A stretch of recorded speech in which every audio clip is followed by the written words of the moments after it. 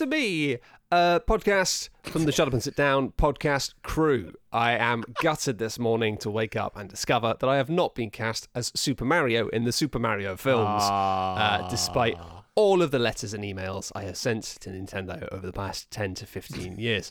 So instead, today we are going to record a podcast about board games. My name is Matt Lees and I'm joined by Thomas Brewster. Hello, I'm Tom Brewster, and I'm not Super Mario either, but I wish I was. Yeah, I mean, you're less disappointed by it because you didn't apply, but it's still a disappointment. I applied to be Yoshi. Yes, you got them eggs. And I got it. What? Yeah. You got it? But then you got cut from the film? Yeah, they scrubbed me in the edit. They replaced me with them. That's hard. That's tough. They dropped me into a lava pit to get over a gap. That's me doing an impression. Good. Thank you very much. I can do Toad, maybe, where I go... Go on, do Toad. That's the noise that Toad makes. I quite frequently will combine both Wario and Toad from the popular video game Mario Kart 64 and say, I'm going to win and I'm the best, whilst doing things with my wife, like going to the shops, etc. She has no idea what I'm referencing. I'm just being obnoxious and I love it. So today on the podcast, we're going to talk about some board games. And we're going to talk about Imperial of Spells and Steam, a very large box that contains magical trains. And also we're going to be talking about Spirit Island, a game which we haven't really looked at closely enough over the years. I think we did look at it a long time ago and not for long enough. And anyway, we've finally gone back to have a look at it. And it turns out it's pretty great. It's pretty good. We cracked out our magnifying glass and we zoomed in and took a good hot look at those spirits on that island. And let me tell you, they're pretty fun. But we'll talk about that in a bit. Let's talk about Imperial Spells and Steam first. So Imperial is not spelt like you'd imagine Imperial. It is spelt with loads of letters that arguably shouldn't be there, like E's and Y's. And it is a game of having a train company, collecting resources, selling those resources by shipping them to cities, but also you are magical anime characters in a big old wonderful weeby land. Yes. So this is a game from level 99, and it's something which lots of people have said is pretty decent. And you know what? I would go as far, not going to bury the lead here, I would go as far as to say, it's okay. I didn't have a bad time with it. It's quite nice. I've played it a few times, and it's fine. It's not especially exciting. It's not especially interesting. And the box is tremendously big, which is not something I'm terribly fond of. So the game works in the manner of you having this hex-based grid of different types of terrain, each of which at the start of the game is going to have a different resource, the resource that matches it on it. So you have this big spread of areas, and everything has one resource on it, whether it is the hot fiery lands that have the hot fiery resource, cold chilly lands that have the cold chilly stuff, and then you're going to be placing trains, which of course in the abstract way that these games often work, represent tracks. So you're going to be placing tracks to create a network across the board, often contiguously, being like, okay, I'm building up my network here.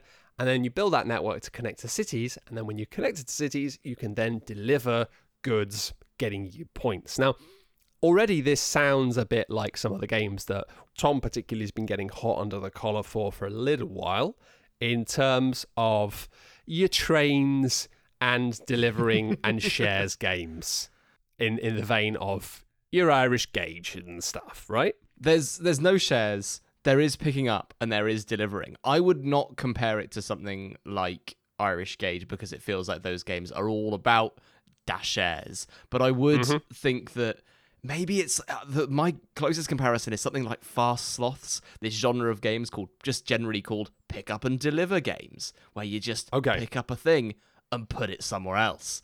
That's interesting, right? Because I think that you've hit on something immediately in the fact that right off the bat, this game has DNA that seems to represent lots of other things. It's got a faintly Terra Mystica vibe of having energy that you spend to do more things and having a sort of area control with different types of land that sometimes can change into other types of land. It's got a sort of trainy game thing of building these networks across the map and connecting to cities so you can ship things. But then there's also a mechanic in it which is kind of similar to Cryo that we played recently, of having this board in front of you that then you are going to be able to fill up with different actions, so you can kind of customize the flow of what you're going to be able to do throughout the game and build your little engine. Now, if that sounds confusing, it's because arguably, mechanically, this game is pretty confused right off the bat, because you are building a train network that connects to cities, but then when you're delivering goods, you're not delivering goods based on what is directly connected to that city. You're delivering goods from anywhere on the board that you have a train on. Also, people can build tracks in the same spaces, so you can kind of competing to grab the same resources. And when you are building a track, you can kind of hop over other people's tracks to continue yours, which again is something that sort of has roots within that kind of genre, but also you can just straight hop over things. And as you might expect in a game that is apparently about spells as well as steam, you can sometimes just jump and move around and do things that are a bit odd, creating this odd magical train network where you click your fingers and anything that is connected to your train network gets shipped to a city, which I kind of feel like actually that's the one mechanic in the game where it does kind of shake its hands and go, magic. That's magic. And to me, that honestly feels like a bit of a cop-out of just being like, doesn't, like the one instance in which it's like, this is to do with magic, is just to being like, if this doesn't make sense, then remember, it's magic. You're doing this stuff and then you're limited on your turn in terms of what types of space you can build track onto. So you might be like, I haven't got any fiery spaces near me, and you move your little token along your player board to these 5 different slots that all have different selections of actions you can take on your turn and things you can do. And then you have this mana crystal thing that you can spend mana crystals that you then have to unlock additional abilities. So if you have 2 or 3 abilities on those little stacks of those little spaces, because you can have up to 3 different abilities that slot into each of these 5 different ability slots. You can spend more mana to take more actions on your turn. You can also spend more mana so when you're moving along this track of options that you can take before you have to deliver at the end of the line and then reset your player board to the start again, you can choose to move further down this line more quickly, so you're doing more deliveries. There's a lot of little systems going on, none of which are terribly complicated. I think when you explained that board in front of me was like a line, I got quite excited. I like the idea of squeezing efficiencies out of that like selection of carriages that you've got, where you can socket carriages into a place and then you can sort of reconcile that with the main board, because those carriages that you're putting in let you build on specific kinds of terrain. So I won't be looking in front of me and going, well, if I go to the first carriage space, I can build on a snow space, then a sand space, and I look at the main board and go, there's snow and there's sand, then I go, oh, what can I socket in here? And you can plan out ahead like what sort of way you're going to carve through the main board by looking at the board in front of you, and you sort of have to play with your own internal tempo. Like that conductor is going to get really expensive to drag really, really far across that line. You have to spend loads of mana to do it. So you kind of want like stops, which is something that I was woefully bad at doing, is having little pit stops along there where I can take big chunks of actions rather than dragging them from one end of my train to the other. I think that was the most interesting part of the game to me, and that made me go like, oh, that's going to be interesting. Yeah. I think so as well, particularly, when you are thinking about the fact that each of these different characters that you play as have special abilities and to an extent like maybe a weakness or a strength. And the differences between the different characters you can play as at the start of the game are not huge, but they all have like special power. And I haven't even got to the fact that you can basically then get special staff that give you buffs, one-off powers, repeatable powers that you can flip over and regenerate and reuse. There's lots and lots of little interconnecting systems, all of which are quite fun on their own. But altogether, the issue I kind of had with it was twofold, and the fact that I felt like, in a way, this system of having these mana crystals that you could spend, this resource that you'd have to spend carefully because you could only regenerate it at certain times and in certain ways, unless, again, you upgraded your train carts to make it easier. But I felt like that the fact that you could always be spending that mana to just make things a bit easier in any regard, that led to a lack of crunch for me. There was always, in a way, there were always too many options, and I feel like the mechanic of going down this track and having like, right, well, next you're going to have to do this. If that was more fixed, like you were always next turn going to be going to the next space along and having to deal with that, that would have been rougher and it would have led to more mistakes. But it also would have led to more satisfaction in terms of having built a clever system. Yeah. And also the fact that when you are in each of these slots that that you move along in the track and you can move to, you can have up to 3 different actions that you can take, and taking all 3 of them costs you a lot more mana than just taking one, which is free. But the fact you're not allowed to actually start filling up the 3rd line of that until you've finished the 2nd column. So you have to put a 2nd one in everything before you can put a 3rd one in one. Just little things like that. I understand why those systems are in place, but I felt like there wasn't quite enough room to get really stretchy and dangerous and take risks with what you were doing, and to do things that were maybe a little reckless to see if it would pan out. And I feel like in a economic Euro, which basically this is what it was, you've got to have that room to push the engine to the limits, I think, to take that kind of like, to do something that feels risky that might pay off really big or not. If it were like a programming game where, you know, like you say, where your conductor is going to go to the next stop regardless, that would be really interesting, because that's that part of the game that I enjoy the most, that looking at the board in front of you and then looking at the main board and working out your route through it.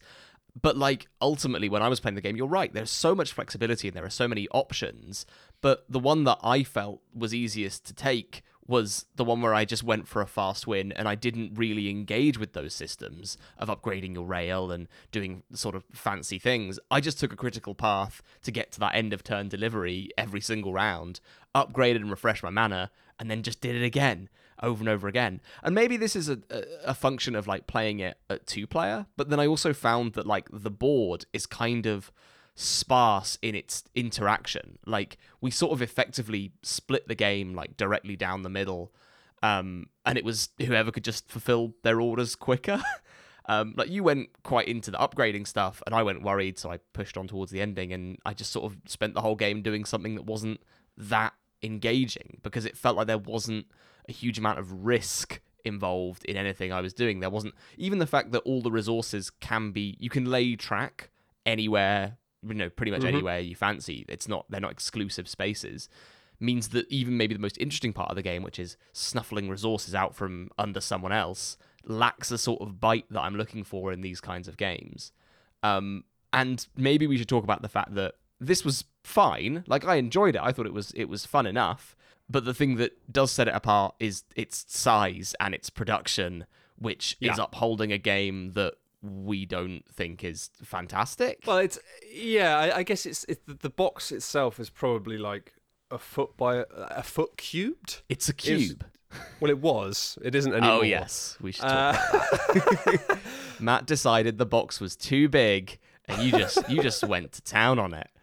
To be fair, I was very tired, as you can attend to, and I was possibly entering what might be referred to as a fugue state. And we finished playing the game, and whilst talking to Tom, I just sort of absent-mindedly started basically tearing the box apart. I wouldn't say absent-mindedly. There was a lot of intent behind the selection of knives that you pulled out to hack that bad boy to pieces. I just happened to have a friend in the next room, thanks Drew, who I just said, have you got any knives or scissors, knowing that he would, and he came back and gave me a scissors and a selection of knives. Like, great.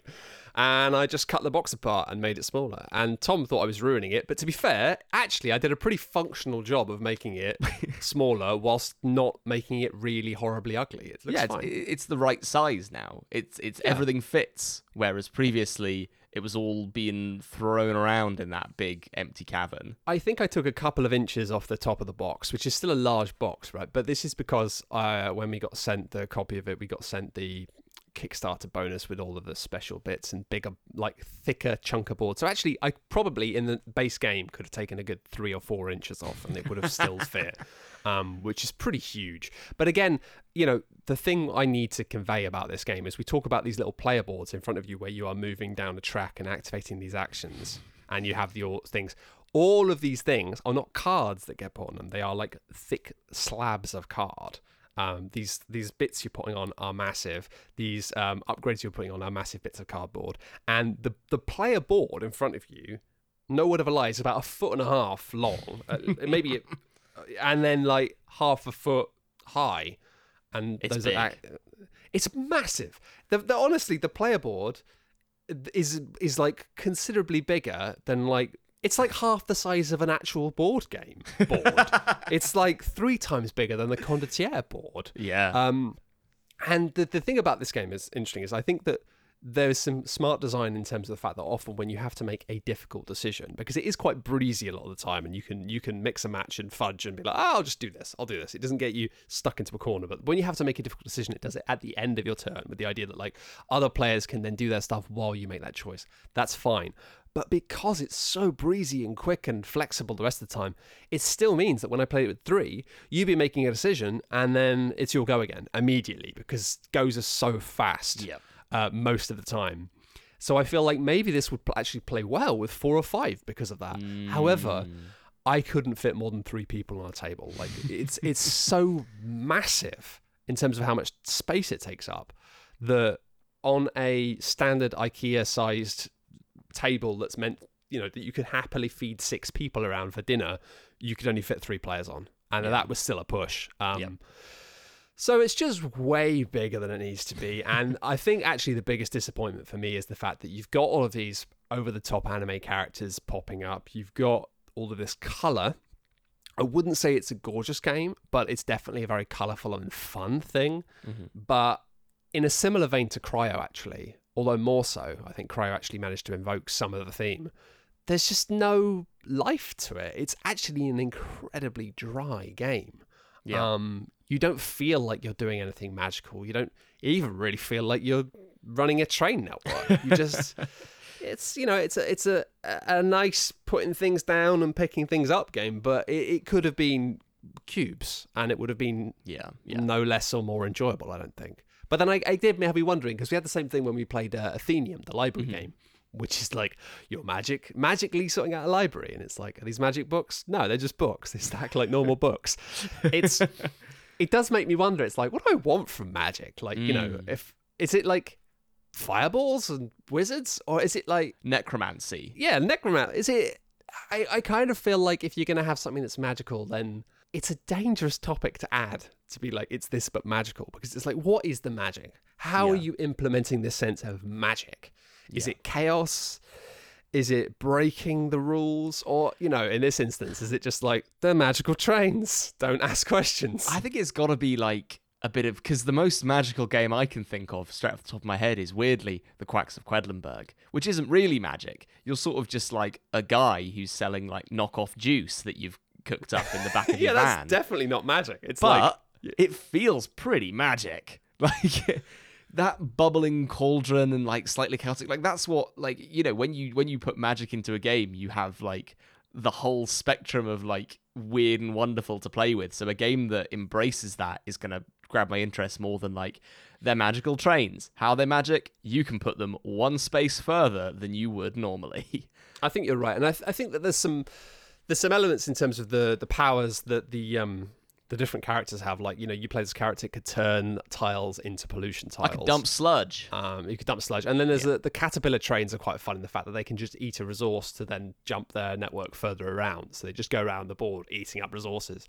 It's a fun idea. But I kind of feel like, in a way, I think the most magical game I can think of is probably Cosmic Encounter, just because it's like it's just wild and breaks things in ways that you can't foresee and often won't understand.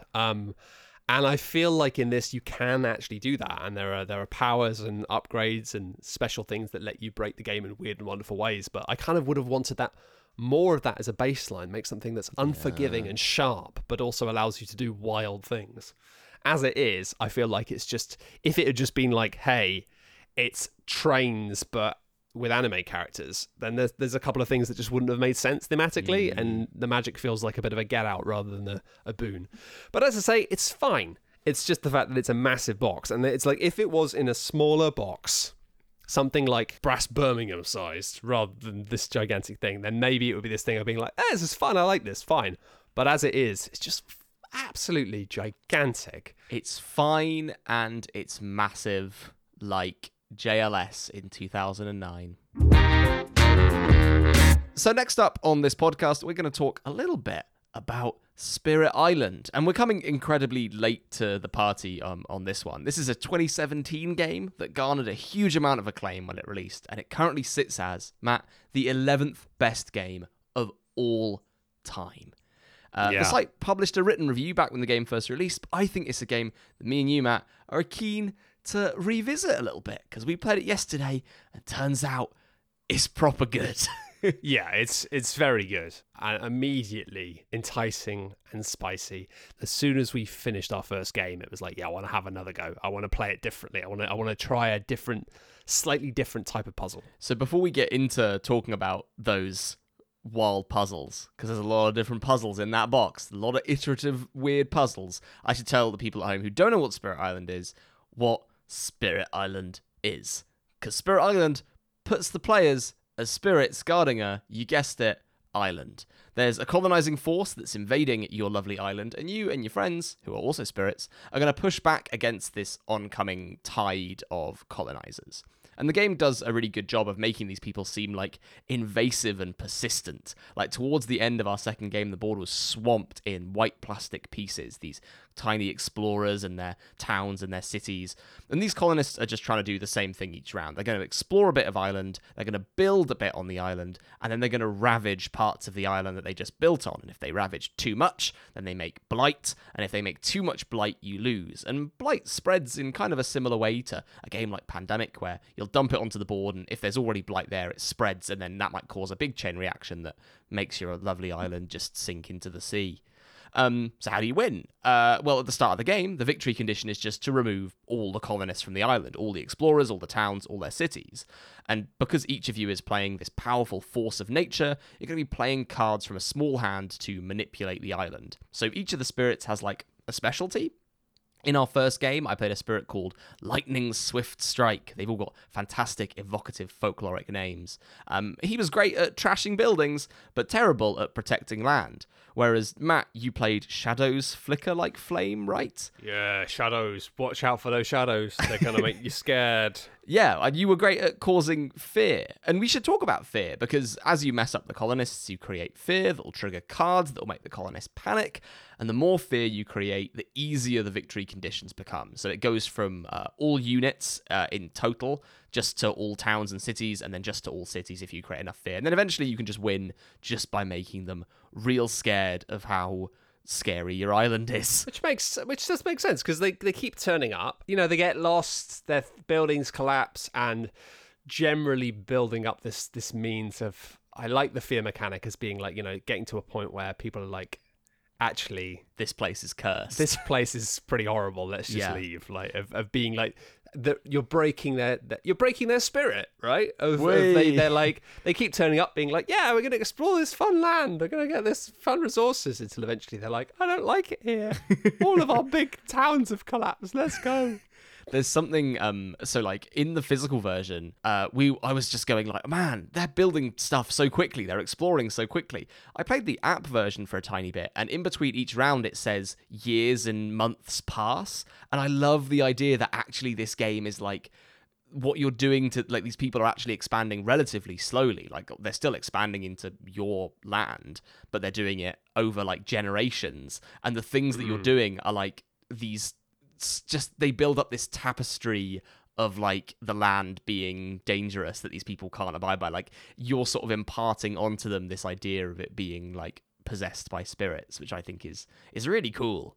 When you think about the fact that like some of the, and then all the cards are so evocative. Like, I know some of yours were like someone wandering off and then just never appearing again, and that's like the small scale cards. But then the larger ones are like causing like huge floods or like massive droughts to appear. And I just think that's like the ramp of the cards starting off and the spirits starting off really weak and then getting more and more powerful as years and years pass and these colonists become more and more aggressive and invasive. It's just like chef's kiss. It's so good. It's lovely in the fact that, you know, the earlier softer stuff, more gentle, but then when you are using the more powerful powers, as with nature, like, you know, you can do things that are incredibly destructive, but also like not without cost. You know, it's like, you know, you are messing up things by doing this. It's like, yeah, this will wipe out everything in this space, but also it will make the landscape worse. Yeah. It will, you know, there's damage here. which is, again, it's like this idea of the ferocity of nature of sea will do this, but also the sea is terrifying and destructive, and you can't really control it. But there's a lovely relationship in the fact that, I kept calling them the mushrooms because they look like little wooden mushrooms, but I had to keep reminding myself that, in fact, they were tribespeople who are native to the island.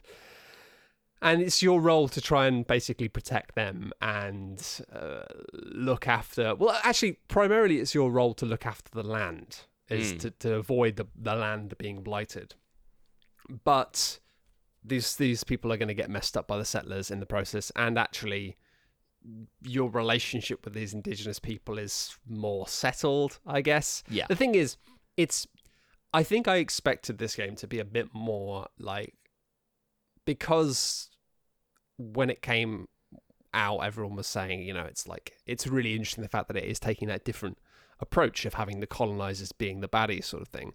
I think I assumed it to be having more of a kind of maybe environmental or realistic approach, which I don't know why I expected that from a game that has lots of magical spirits on the front of the box. And I'm not saying that expectation came from anywhere but inside my brain in a silly way. But it is a lot more magical and silly and fun than I expected as well. It's a fantasy game in a fun way of I felt like I was being a baddie in a nice way, wiping out all of these explorers. It was like it is a game that is deliberately very aggressively anti-colonialist in a way that if you are getting that sentiment that's like, man, we are destroying people here, because you are wiping out colonists, it's asking you to not take sympathy for the colonists because it is displaying them as what they are, which is an invasive, destructive force on an otherwise peaceful land.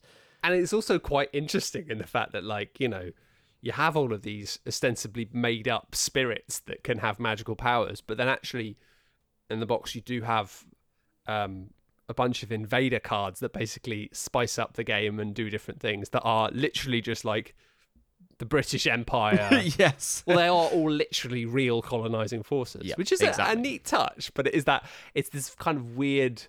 I like it. It's kind of a sci-fi setting in a way of being like, what if, right? Actual colonizers, but also what if actual spirits on islands that could fight back against these forces? What if the Earth could actually defend itself against ravagers? And that's, I think, a really fun setting, actually.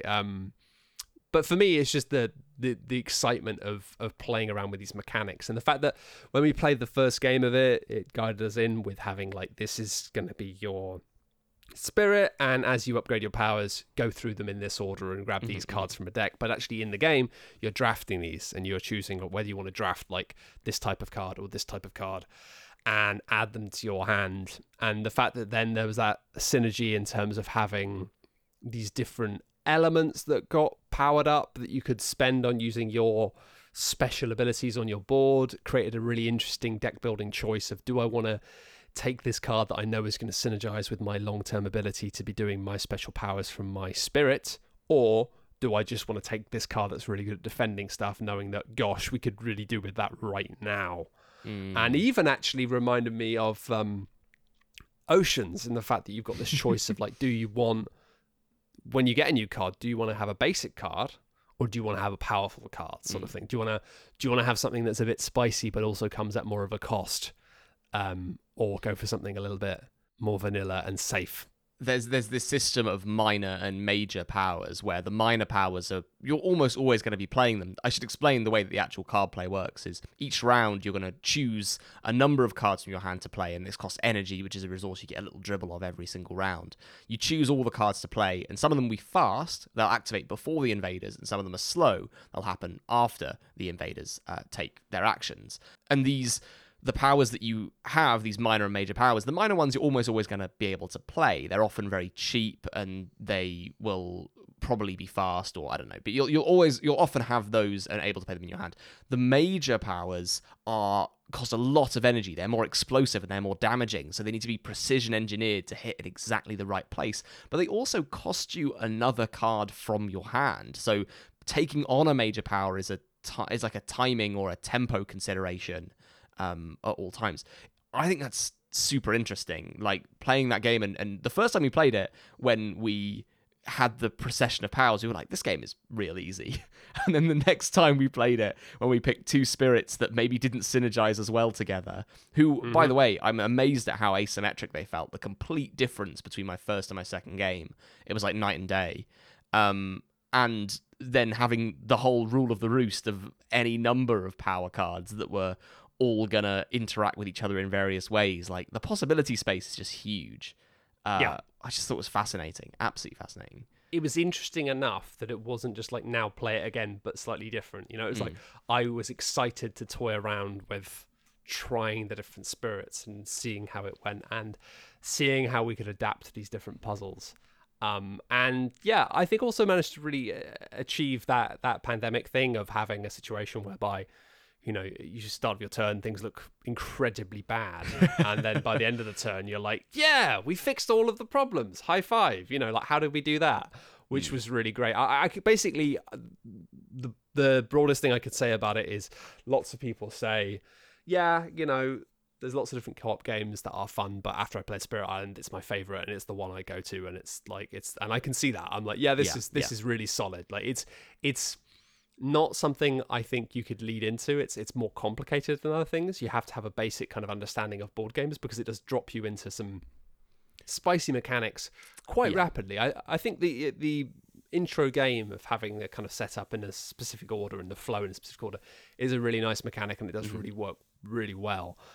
But as soon as we started moving on to the intermediate spirits, things immediately got more board gamey, and that idea of tempo as well was definitely a thing. Of like, there was the character I played had one of the upgrades on the board was simply like get back one card from your discard, because that's obviously a thing you can do, is like to get all your cards back from your discard as you cycle through your deck.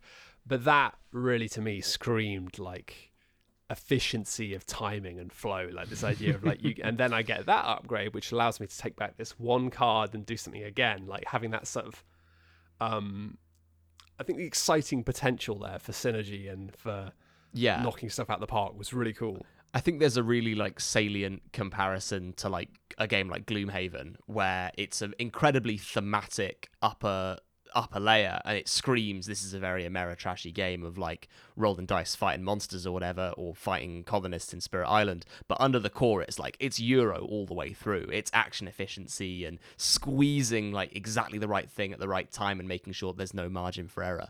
But the card play was very, you said at the time that the card play was very Gloomhaven. Yeah, like comboing those elements together is super evocative of someone throwing you the element you exactly need in Gloomhaven at the right time. But then I think the thing that makes it so easy to get into the world of, and that prevents it from being too dry, is just that it oozes theme. Every single piece of art and name of thing is just like so thematic, and you have this contrast between the sort of fluidity of the spirits and their abilities to like manipulate the island to their will if you've got those cards in the right place, versus this mechanistic predictability of the colonists and the cards having their unique art and their unique names and effects. And the game can, Ava used this term recently where she was talking about Sleeping Gods, where Sleeping Gods is a game that is packed with systems that the game can pull on in like lots of different ways to like create theme and create narrative. And Spirit Island, every mechanic, which we haven't got into all of, there's tons of different little mechanics. Each one is a little limb that the game can pull on and tweak in a weird way to make you feel something. And it doesn't stop doing that the whole time I was playing it. The way that we had a sort of synergistic way where you scared off some people from one territory into another, which I then proceeded to flood, is like a little tiny vignetted story, and you have those happening every single round. But when you're not reading those stories, your brain is working at 110% as you crunch through how the hell you're going to play exactly the cards you need on any given round and what you're going to play next turn. It's great. It's great. Yeah, no, it's very solid. And I think as well, like the other thing that surprised us is very fast. Playing with two, very back and forth. I was worried there'd be a lot more like analysis paralysis, or like having that thing of leaning over the table and trying to like game it by working out exactly what everyone could do and everyone would. I think it was just complicated enough that we weren't trying to do that. We were just sort of trusting of being like very vaguely saying, well, listen, I can do something like this. I can sort out these. And I like the fact that tokens, I realized when I was packing it away, it's like, these tokens literally just exist so you can put your color token on that zone to say, I'll deal with this, basically. It's like, don't worry about this pace. I'm going to do that, which I think would be invaluable for more players. I think from what I've heard as well, is that we played it on the difficulty that allows that. Right, we played it at a level where that sort of like loose co-op where we're not completely fixated on what the other person has in their hand at any given time. But if there's a synergy, we'll be like, oh yeah, sure, let's do that, and there'll be some fun little moments. But you can crank it up to a difficulty where you have to have open hands and everyone is directly being like, right, let's solve this puzzle. Which I'm excited to get to. There's a lot of like really big holes you can dig yourself into. Even playing as the character I had where I had the capacity to basically move as a spirit around with the natives, the Dahan, and to move them around quite effectively, but then to shift around with them and then use the Dahan to like attack and destroy the settlers was fascinating. But it meant that I was able to kind of bundle together this roaming band of huts that could just wipe out the settlers, but then having this realization of going, but it's going to take me so long to move them down there where they need to go or whatever next. And realizing actually it's like creating one roaming city is not ideal. I've become like the colonizers now. Yeah. In that same game, the spirit that I picked, I unwittingly realized the spirit I picked was like pretty terrible at doing any damage at all, but was amazing at just protecting territories in a way that I hadn't seen in a previous game. Like, I could flat out just prevent damage to places if I wanted to. And the fact that, like, that wasn't a possibility at all with one character, and then the game is like, hey, there's another way of playing this. Your whole thing is putting big shields down, effectively. And then trying to somehow reconcile the two powers that we had that game to produce results was just, like, a unique puzzle. And I think any combination would deliver a unique puzzle each time. Like, what if both of you are super defensive? How do you get to the end of the game that way? What if both of you are super, high on attack, but you can't generate any fear? Like, how do you play the game then?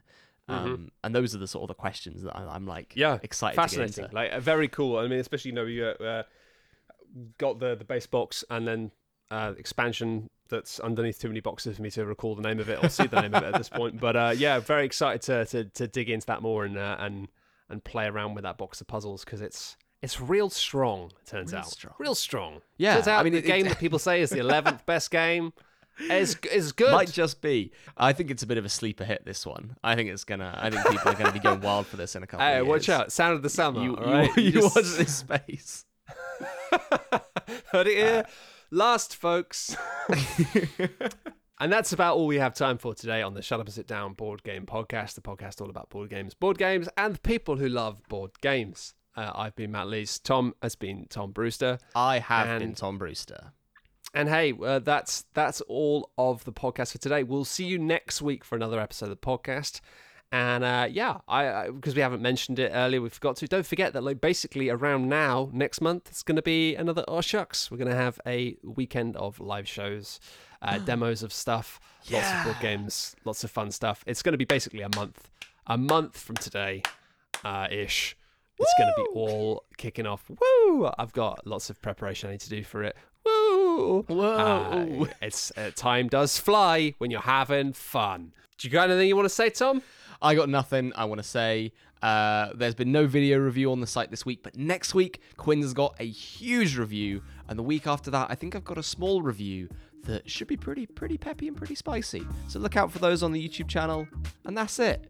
That's all of Shut Up and Sit Down. That's everything that we've done and we're doing. That's all we got. That's all we got. And it's not enough all we for got you, time then for. I'm sorry. I'm sorry. Bye.